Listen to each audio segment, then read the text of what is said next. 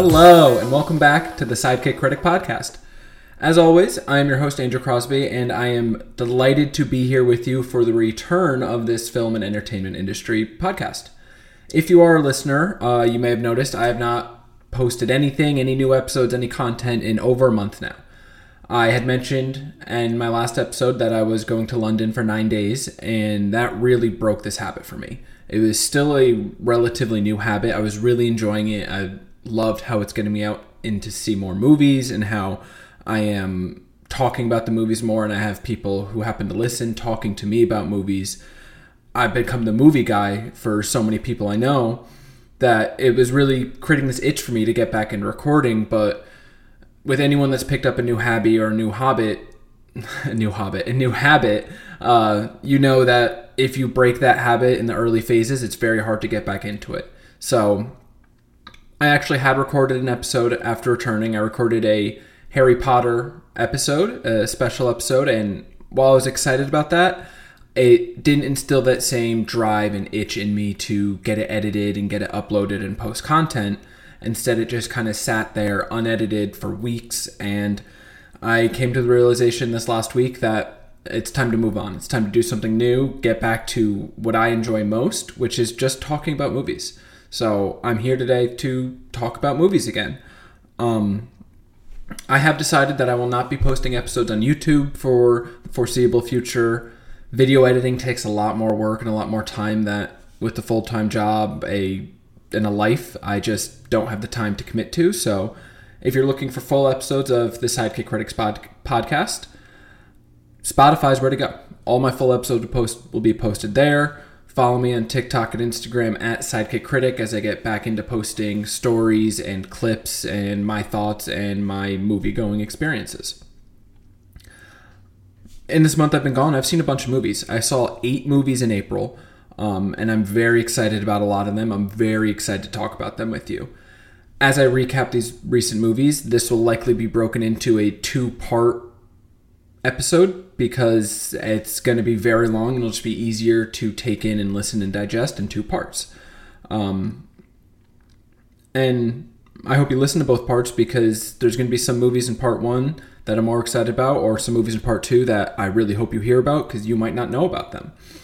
I'm going to start with what has been one of the biggest releases of this year so far, the Super Mario Brothers movie.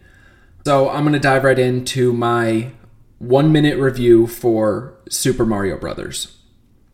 I did enjoy this movie. I thought it was good, not great. I thought I went in with expectations that for some reason that it might be more along the lines of, let's say, Frozen, a animated kids movie that does have some stronger themes and plot to it, but the movie is very surface level. And it's almost like they looked at the Super Mario Brothers video games and said, you know what, let's just turn this game directly into a movie, and that's that. There wasn't much depth to the movie, and honestly, that's okay. It is a kids movie. Looking at it now, I know it's a kids movie, but that doesn't mean I didn't enjoy it. I had someone ask me, why are you going to see that? It's a kids movie. Because Mario was a part of my childhood. I love Mario, so I'm going to go see a Mario movie. Overall, I'm going to give the movie a 7.6 out of 10. It's in the upper third of the movies I've seen this year, but not the best by far. I'm really happy I saw it in theaters, and I think other people should see it in theaters. Regardless, if you've ever played a Mario video game, whether it be Mario Party, Mario Kart, or Super Smash, this movie is worth watching. Now, let's look at it a little bit deeper.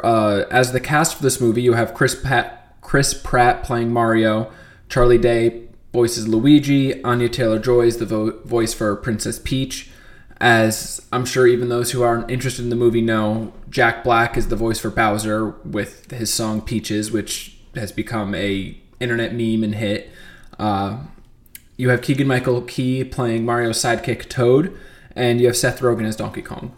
The voice acting in this movie is great. A couple times I did notice who it was, specifically with Charlie Day and Seth Rogen as Luigi and Donkey Kong, respectively. I was able to pick up on their voices, and at a certain point it kind of clicked in my head that this is who they are, and for the next 15 minutes I saw them and not their animated characters. But The voice acting is really good in this movie. I know a lot of people were worried about Chris Pratt as Mario and the less Italian-esque Mario that they went with, but I actually enjoyed it. I thought he was very good. He brought life to this animated character, which is all you could really ask for when someone's doing a voice role. I'm really excited about this movie and what it means for Nintendo. This is the start of Nintendo's cinematic journey, so to say, as they take their massive breadth of characters and put them into movies and develop them further and give them more of a story. And I hope to see them really latch on to that story aspect they can have and the lore behind their characters. There's characters like Link in Zelda or Metroid that do have a lot of lore behind them, and you can tell a really compelling and interesting story with. As I said, this movie was geared towards kids and is more of a kids movie than anything else. I'm seeing a lot of comparisons with it towards other video game movies and how it's the best video game movie, and I feel like that's a disingenuous comparison because this is more just an animated kids film than a video game film. When you're comparing it to something like the World of Warcraft or Assassin's Creed or the Halo show or even Dungeons and Dragons, those are all use the game as a base to tell a story versus this is just a Mario game but make it a movie, and it doesn't have a lot of story aspect to it, a lot of themes behind it, in my opinion. A lot more childish than I expected, but I do think that's the result of my own expectation going into the movie, and that's something I'll touch on one day. I think I've mentioned it before, how to deal with expectations when seeing a movie.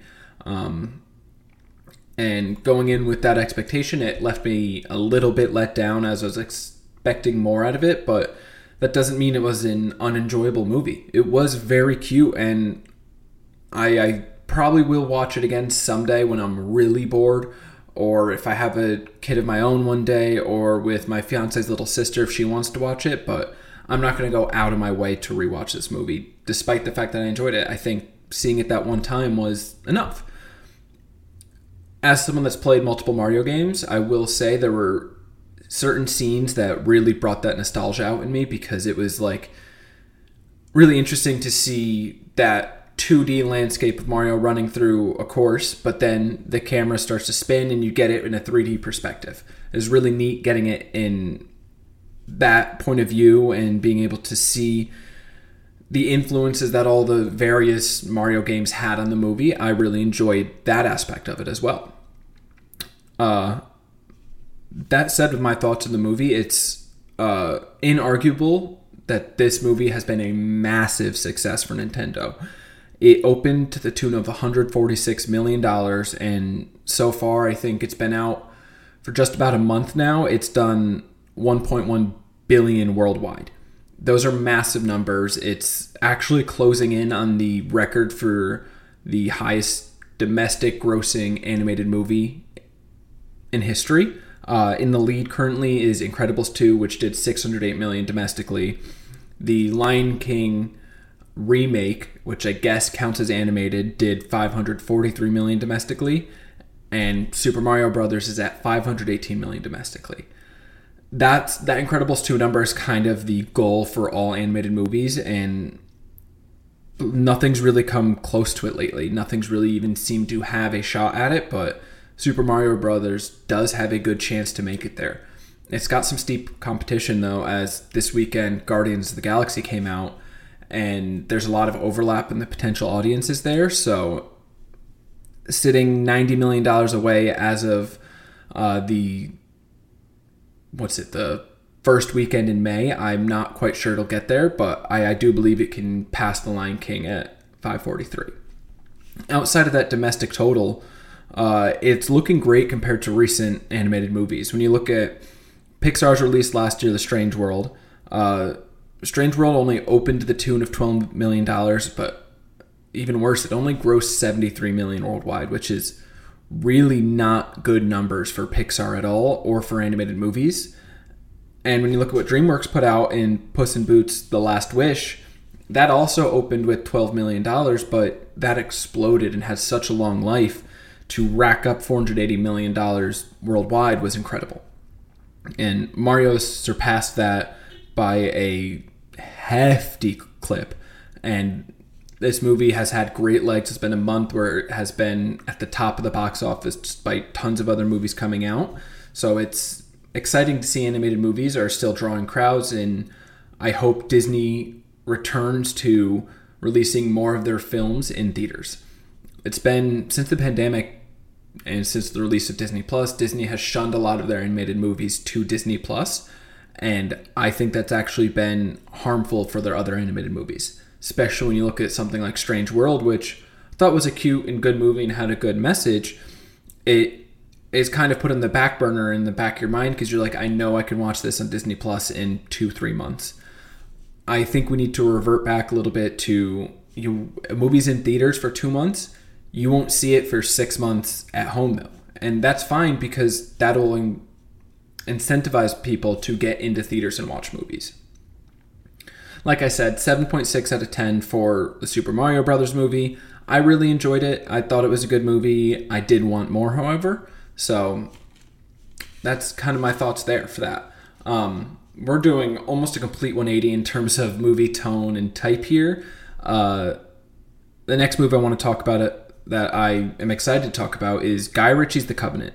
It stars Jake Gyllenhaal as John Kinley, Dar Salim as Ahmed, directed by Guy Ritchie. Before I give you my deeper thoughts, here's my 1-minute review for Guy Ritchie's The Covenant.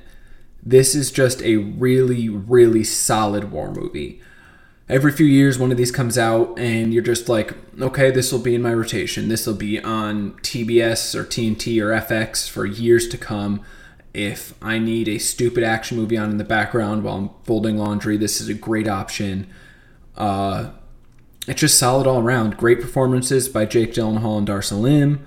It had some gorgeous cinematic shots of the Afghan landscape, and I couldn't have asked for any more from a war movie. I'd only seen the trailer for this one time, and for some reason it stuck in my mind. I've liked Guy Ritchie's movies in the past, so I was like, let me give it a shot. And I'm really happy I got to see it in theaters. I think an action movie like this is always going to be better on the big screen with that massive sound system around you. There's still showtimes for it. If you're someone that likes war movies and action movies, I highly suggest you go check it out in theaters because it's better in theaters, especially the climactic moments. It really adds having that sound and having that giant screen in front of you.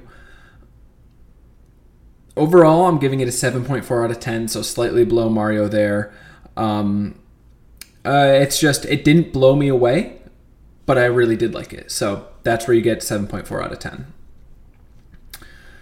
So, like I said, this is one of those it's a war movie based on a modern day 21st century war, and it joins the likes of The Hurt Locker, Black Hawk Down, and Jarhead as just quality action war movies that I can just throw on in the background and enjoy my time while it's on.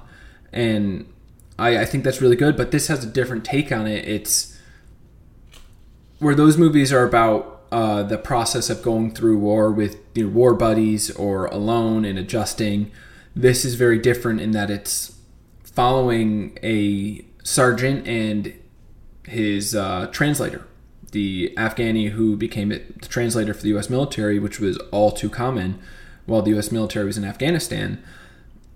This had a really unique spin on that relationship and how that bond grows between these people. The pacing of this movie really surprised me. I remember seeing the trailer and thinking this would be like a mystery manhunt almost for more than half the movie, and that wasn't the case. And I don't want to spoil too much for it, but with the change in pacing or the divergence from my expectation, Dar Salim, who played Ahmed, really, really stole the show here. The movie's marketed almost as Jake Gyllenhaal being the main character. It's really not until the last third that he's the main character. The first 2/3, it's about Dar Salim and his character Ahmed, the Afghani translator, and that caught me by surprise in the best way. I think I actually liked the movie more because it was less so about this American military sergeant and more about a translator. The movie ended with, as some movies based on true stories do, it ended with facts coming on screen. of how there are hundreds of Afghani translators who were promised visas and a life in the United States if they worked for the military who have been stranded there and left to live under Taliban rule. So it was very intriguing. It told a really, really good and unique and interesting story, unlike a war movie I've seen in a long time. I highly recommend, like I said in my 1-minute review, highly recommend seeing this in theaters. The action just plays better in theaters. When you're looking at this movie by the numbers, it's not looking good, especially when you look at Guy Ritchie's resume. The movie opened at $6.3 million, and so far it's only done $15 million worldwide. That's not great. My comps for this film are 5 previous Guy Ritchie movies. We have Operation Fortune, which actually came out at the exact same time, Wrath of Man, The Gentleman, King Arthur, and Aladdin. Starting with the big one, Aladdin, of course, it's a Disney movie. It's the live-action version. That opened to the tune of $183 million. It did over $1 billion worldwide in its total gross.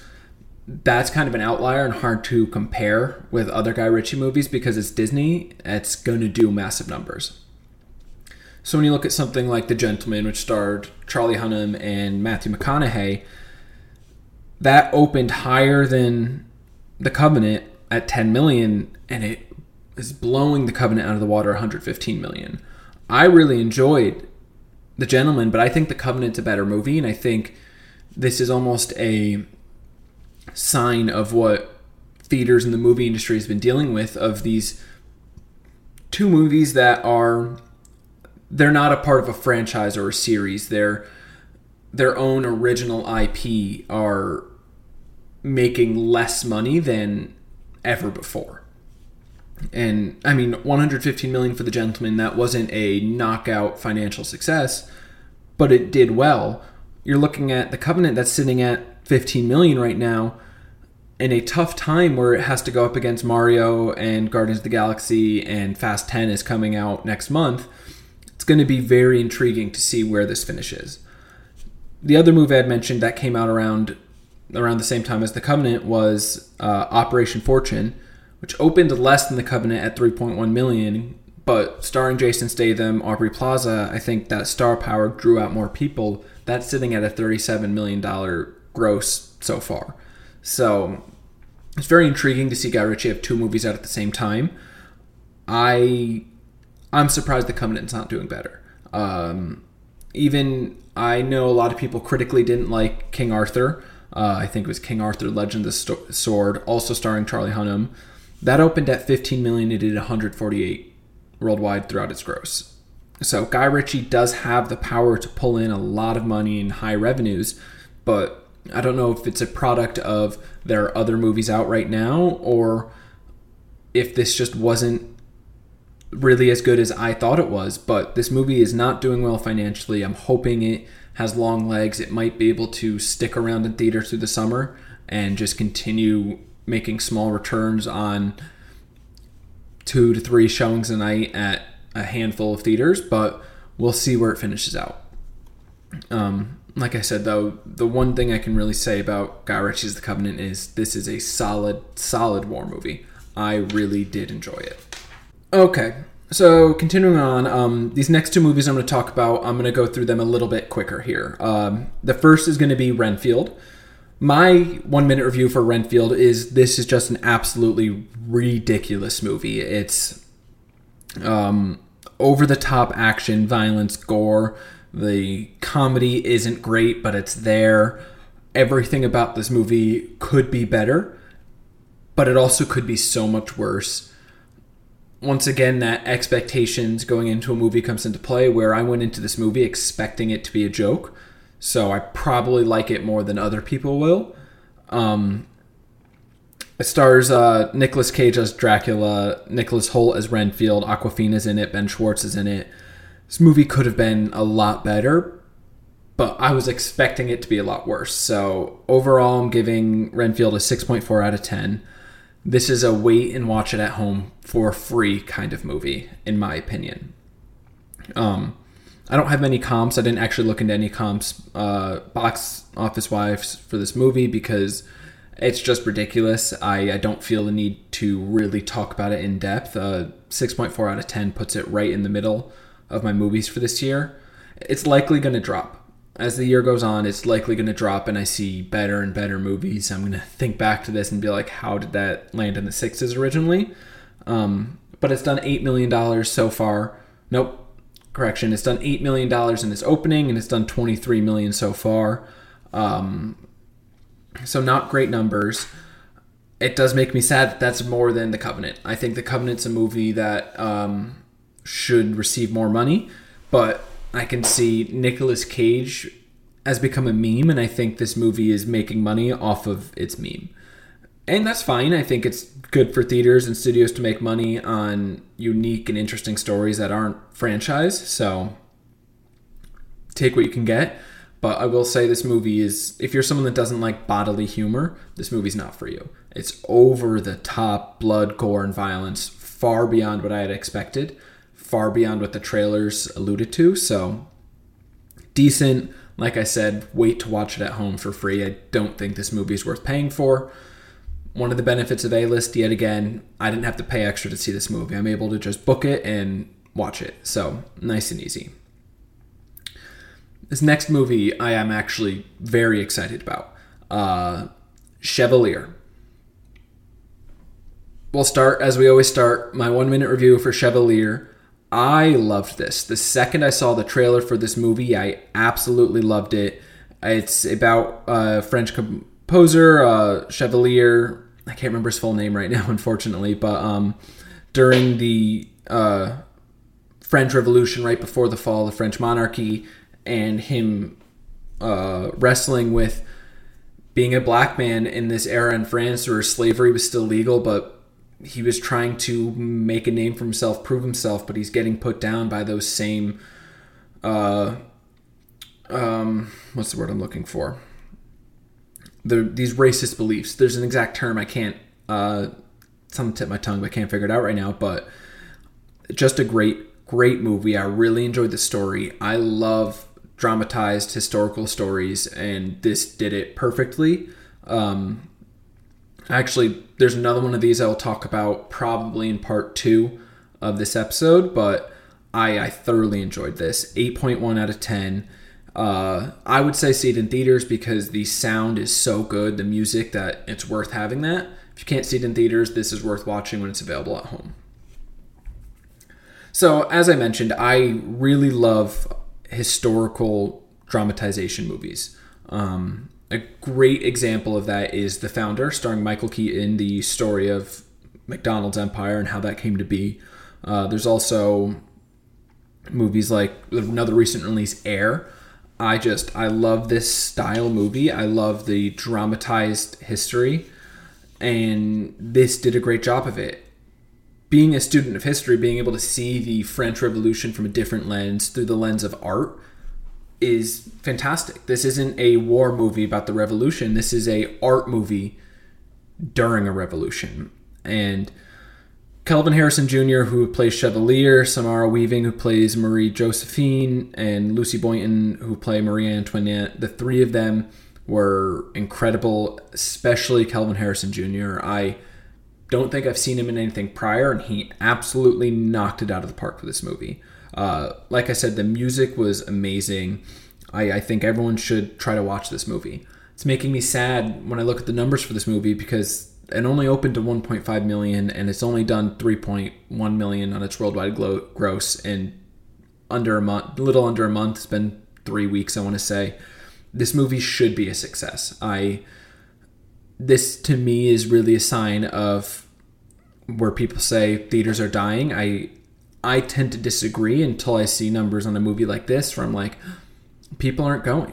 People are not spending the money to go to movies. I'm leaning more and more towards the belief of, I see a movie like this, there's 10 other people in the theater. Myself, my fiance, plus 8 to 10 other people.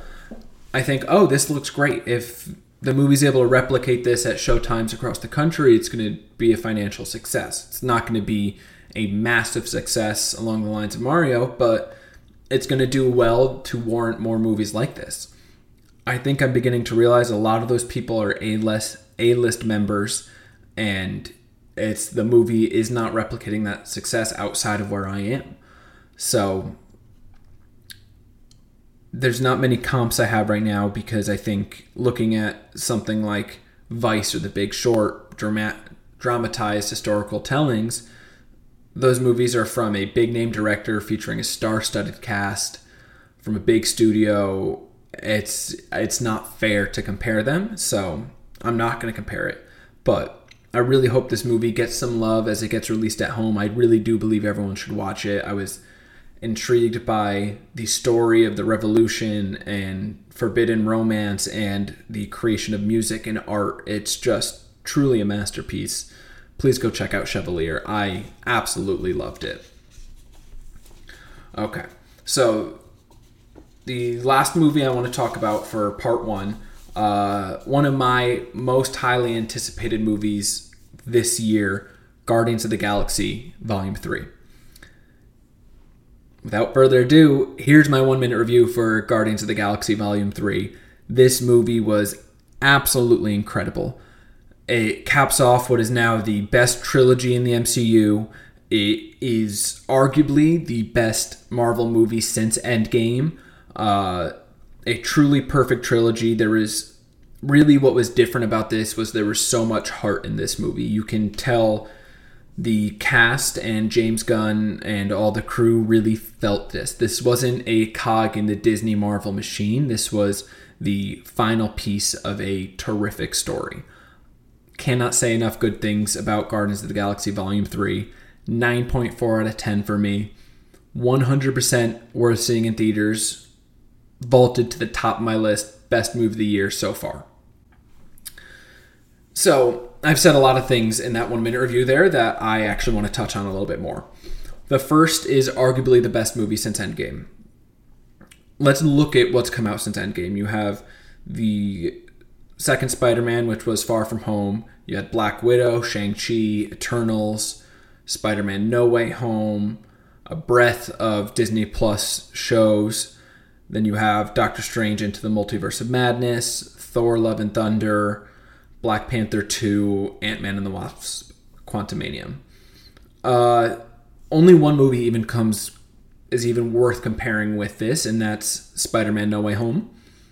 That's one of the best comic book movies I've ever seen. Guardians is one of my favorite movies.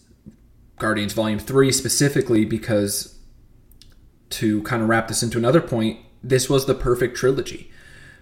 Marvel has had some issues with their formula in these trilogies, whereas you get into some of them, they kind of lose the magic of what made the first one great. Especially as you look at the fourth Thor movie or the third Ant-Man movie, something about those really didn't connect and hit with me. And I've been really denying it for quite a while, but there has been kind of a Marvel superhero fatigue that's settled not only on audiences at large, but also on me a little bit. It's really nice to have something like Guardians where I didn't feel that fatigue. I went in with sky-high expectations, and they were fully met. The best thing about this movie is the heart it had. Like I said, the cast and crew, they wanted to tell their last piece of the Guardians story. Of this iteration of the Guardians of the Galaxy, they wanted to tell the story as best they could, and they really did. All of the characters had their stories rounded out in an incredibly satisfying fashion, even given what's happened to characters like Gamora and Quill and Rocket and Groot. That progression felt so natural. Even when they're included in movies outside of James Gunn and his story, he's able to fit that into his story or ignore aspects of it that just make it right. And it's really clear that he had a clear vision for the Guardians of the Galaxy from the start and possibilities of where the story might go. Maybe not exactly, but an idea on it. And he executed it to near perfection in what has become an increasingly difficult MCU environment.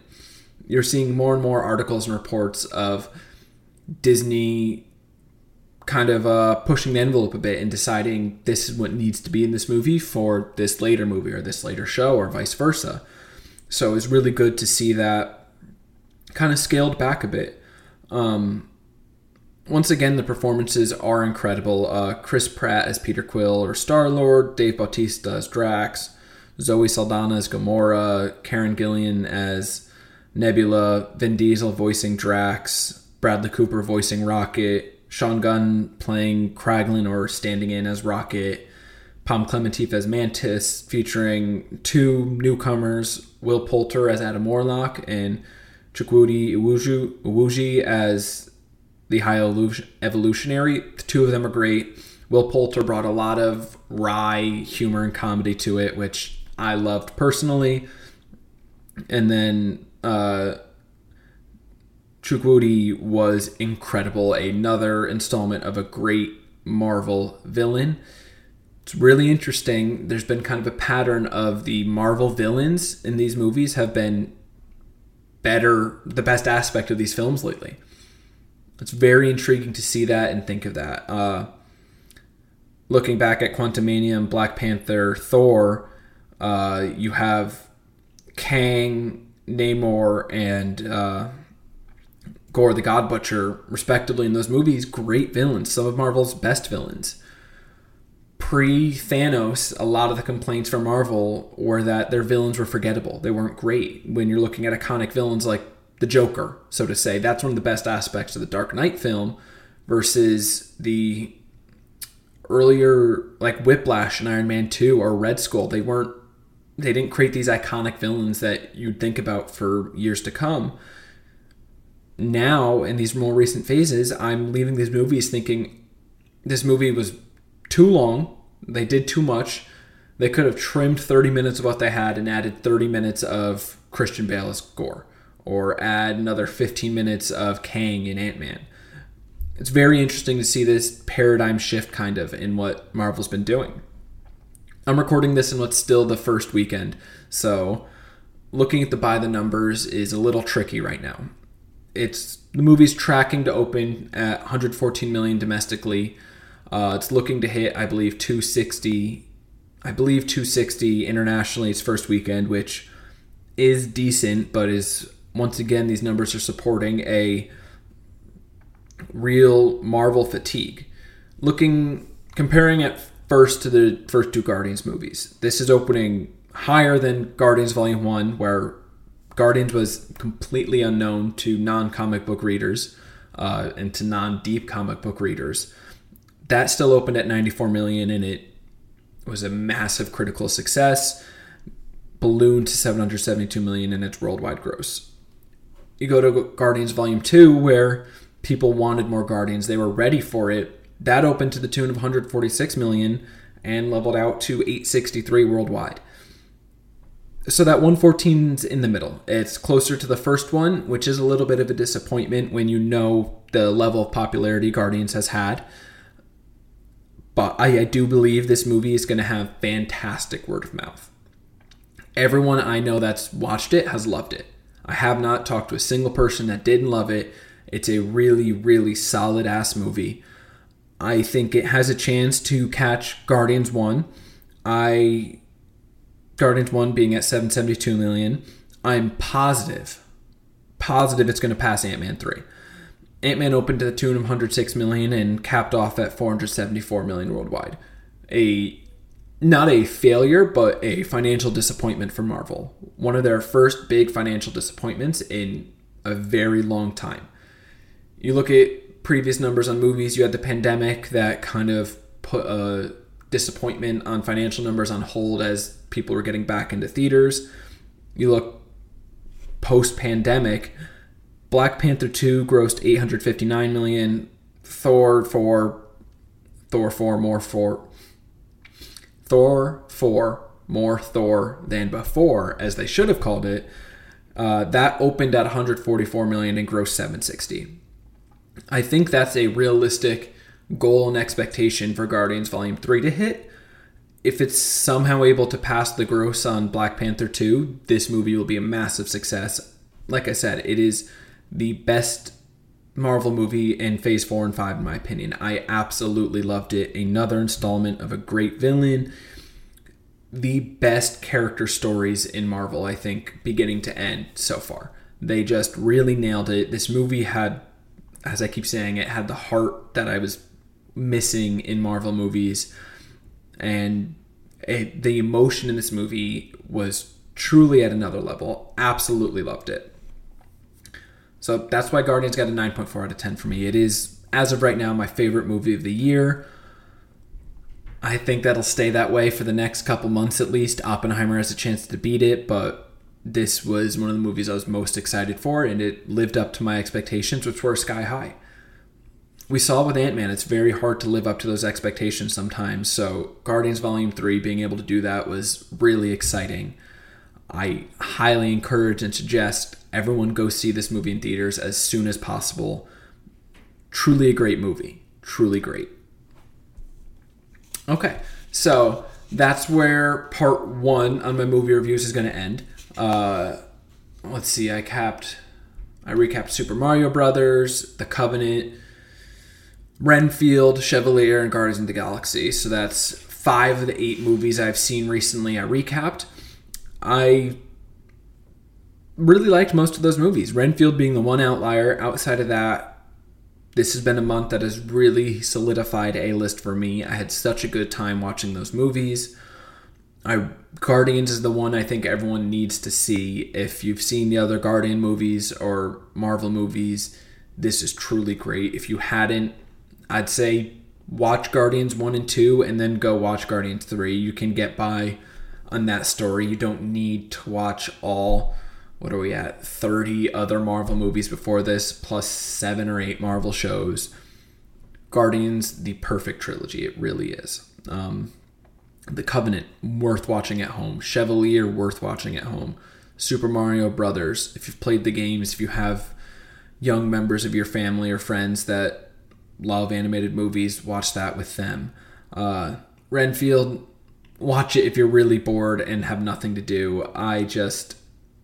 It's been a great time for movies. It really has. The rest of May and June slows down a bit before July picks up heavy with great movies again. So I'm going to be there watching all the movies. Follow me on Instagram and TikTok at Sidekick Critic so that you can hear about these movies I see and see my movie-going experiences. Like I mentioned at the top of the episode, the full episodes are available on Spotify, the Sidekick Critic Podcast. I'm so delighted to be back and to be talking about movies with you again. I have genuinely missed this. I'm probably going to stick to movies for the time being. That Harry Potter episode might come out of the vault one day, but for right now, that's put aside as I just want to talk about movies. I'm having a blast seeing all these movies. 8 movies in the month of April, I believe, was my record for most movies in a month, so that was very exciting for me. I think I might actually pass that in May as I'm hoping to see more movies. I watched more movies at home too that I'll talk about with you at some point. So, as always, my name is Andrew Crosby. I'm always delighted to be here as the host of the Sidekick Critic Podcast, and I look forward to seeing you next time for part 2 of my recent movies.